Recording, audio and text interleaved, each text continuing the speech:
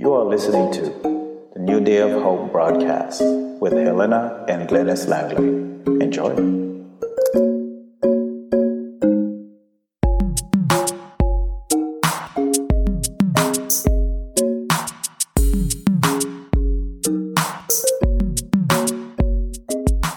Welcome back to the New Day of Hope broadcast. It's a brand new year. It's a brand new day. It's a brand new month. And we are truly blessed that you have decided to join us once again. And we know that your heart will be blessed. May every one of you overflow with the grace and favor of our Lord Jesus Christ. This is the year that you will be living in the overflow.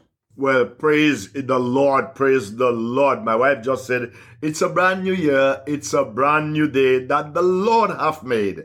And so we are going to rejoice and we are going to be glad. We are going to be excited in this new day and this new year because we know that God has great things in store for us. So my friends, right now we would like you to take a little time and call a neighbor or call a friend and ask them to join us on the New Day of Hope broadcast and enjoy the blessings of the Lord along with us.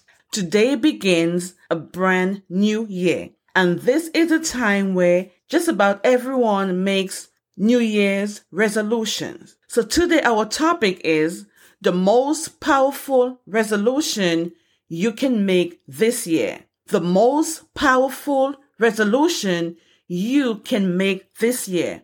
Every year brings excitement and anticipation for what could be. Whenever we get to a new year, there is always a looking back at the old year to evaluate our successes and failures. We want to see what lessons we can learn so we can do better in the coming year. Many make New Year's resolutions generally either to break bad habits or to adopt new and better habits. These resolutions are not about becoming a new person, but essentially they are resolving to make some specific incremental changes in our life to become a better person. There's something powerful about the start of a new year. Perhaps you're looking forward to something exciting. Maybe last year was difficult and you're just glad it's over. For all of us, the new year offers a chance for something better.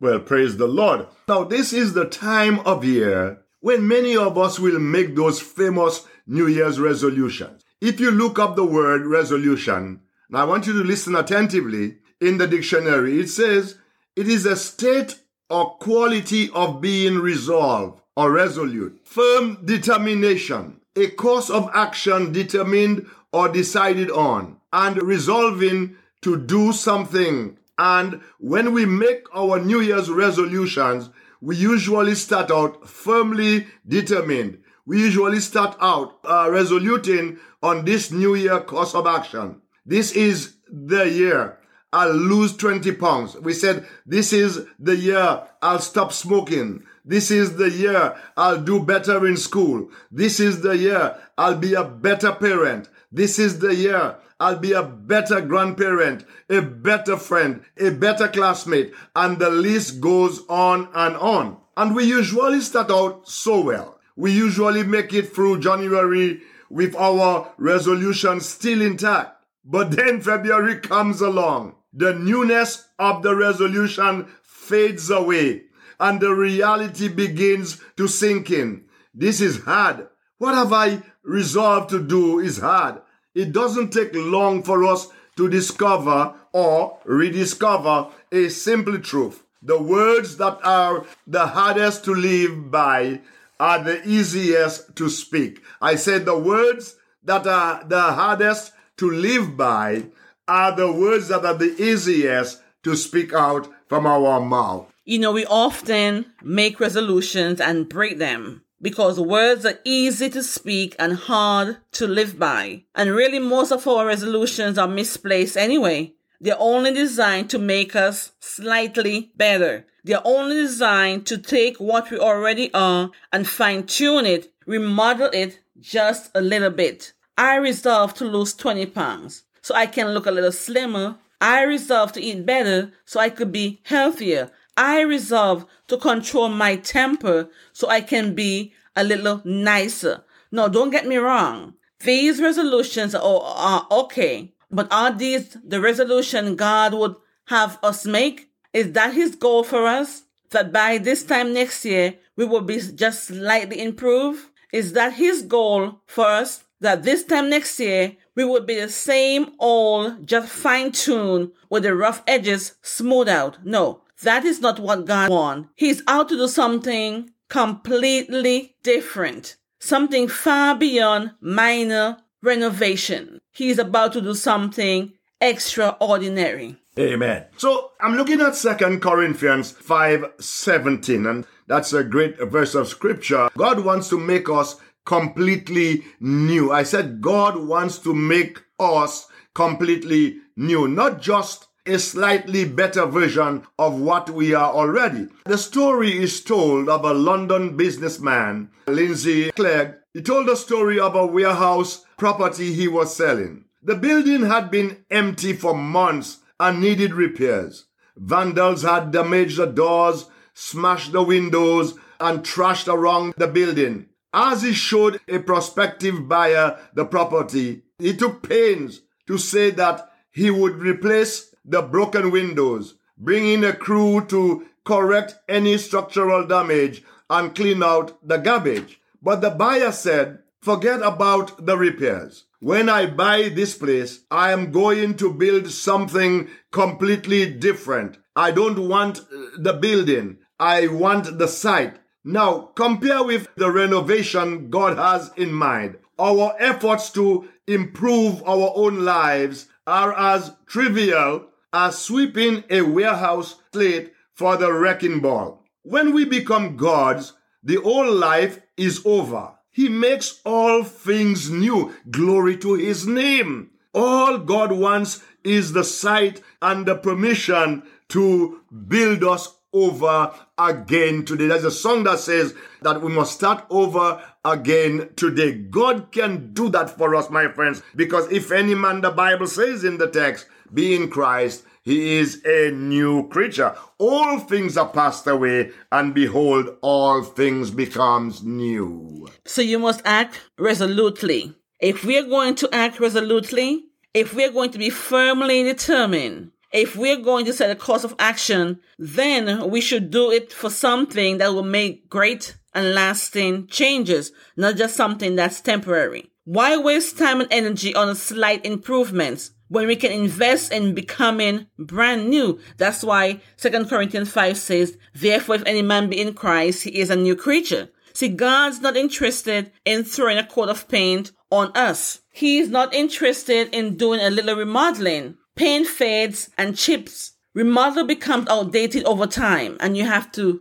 make some improvement. But God is looking to do a whole new thing. We need simply resolve to give Him permission to tear down and rebuild. God is looking to work wonders in us and through us. We need simply to resolve to put ourselves in His hands and let Him go to work, because He is the potter and we are the clay. So He wants to mold us and make us after His will. So in order to have the most powerful resolution you can make this year, you must go to the Bible for its foundation and formation. Let's take a look at Proverbs 3 and see what the wisest man who ever lived says. So when you have some time during your devotional study, you can read the entire chapter of Proverbs, chapter 3, and it gives you more resolution that you can adapt for this year. But it starts off by saying, "My son, do not forget my teaching,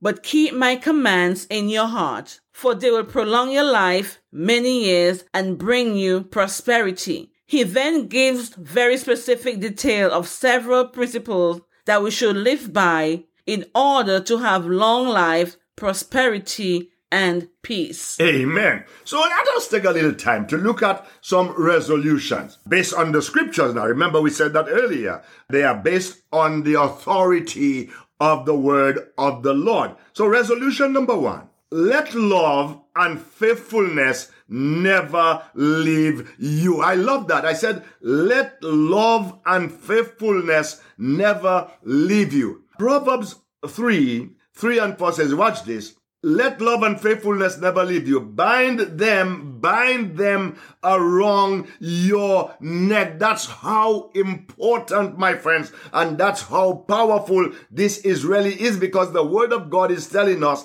that we need to write them and bind them around our necks. Write them on the tables of your heart. And verse 4 says, then you will win favor and a good name in the sight of God and man. You see, when we take the word of God literally and seriously, my friends, great things will happen to us.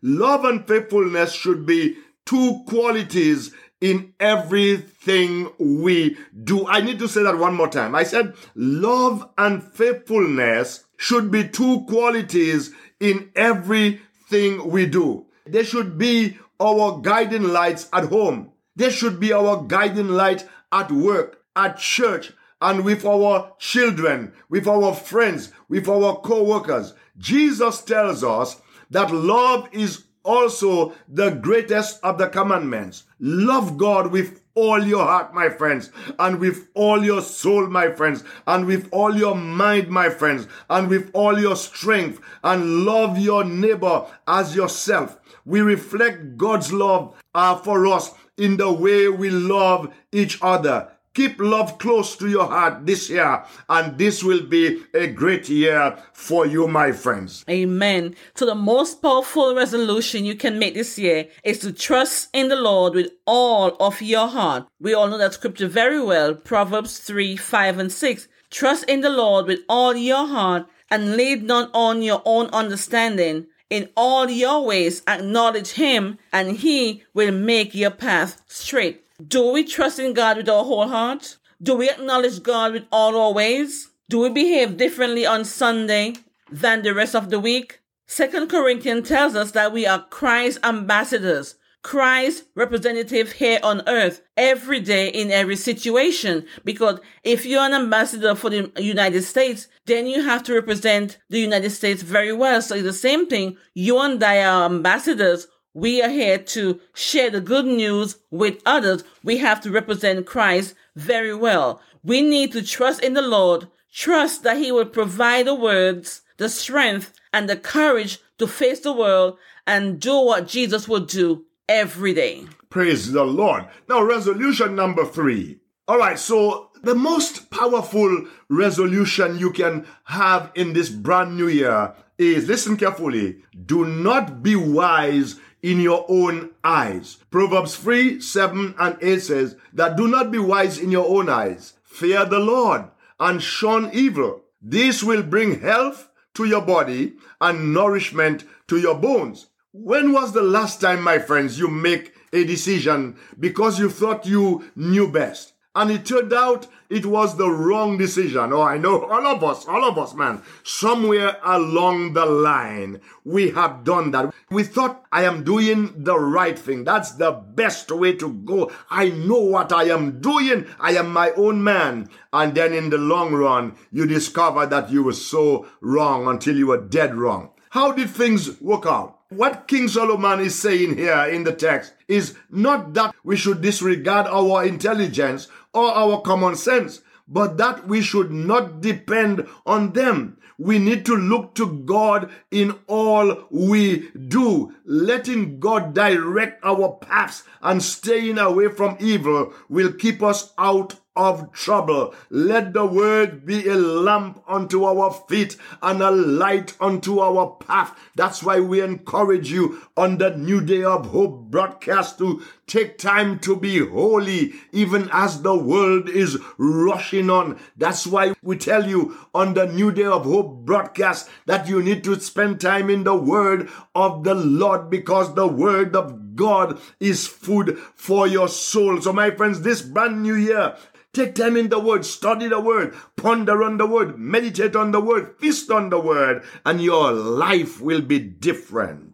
So the most powerful resolution you can make this year is to search diligently for wisdom and find it. Because, verse 13 to 14 of Proverbs 3 says, "Blessed is the man who finds wisdom, the man who gains understanding, for she is more profitable than silver and yields better returns than gold." So, like my husband said earlier, do not be wise in your own eyes. So in order for you to be wise, you must have wisdom. And the Bible also says, if any man lack wisdom, let him ask of God, which giveth to all men liberally, which means freely, and upbraideth not. And so where do we find wisdom? We can search the world over, but never find true wisdom except for one place. And that one place is in Jesus Christ. The most powerful resolution you can make in this brand new year, listen carefully, that is to renew your attitude. Paul in Ephesians 4, verses 23 and 24 said, "And be renewed in the spirit of your mind, and that ye put on the new man, which after God is created in righteousness and true holiness." So every year, we make resolutions to stay fit and healthy, to lose weight, to enjoy life to the fullest, spend less and save more, get out of debt, spend more time with family and friends. But my friends, I respectfully submit to you that in order to successfully meet one's resolutions for 2020, it must start with the inner man. I said it must start with the inner man. It must begin with the mind and heart for the followers of the Lord Jesus Christ. It starts with the spirit man before it can manifest itself in the external man. The Apostle Paul puts forward the position by way of prayer and inspiration of the Holy Spirit that the Ephesian believers would increase in strength and in their souls and consciences. The inner man would be fed, that he was clear to specify that the source of that strength is the Spirit of God himself. So again, Paul in Ephesians 3:16 says that he would grant you, according to the riches of his glory, to be strengthened with might by his Spirit in the inner man. Glory to his name. Thank God for that. That's why it's imperative to internalize the truth. Fortitude, self-motivation, and willpower will not reward you with a successful resolution. Only a renewed, resurrecting power of the Spirit of God can result in a new man. We must act with an anointed attitude. We can implement at an anointed attitude because we have the mind of Christ and his Spirit lived in us. That's the only how we can have a good attitude for 2020. And 1 Corinthians 2 verse 16 says, "For who had known the mind of the Lord, that he may instruct him? But we have the mind of Christ."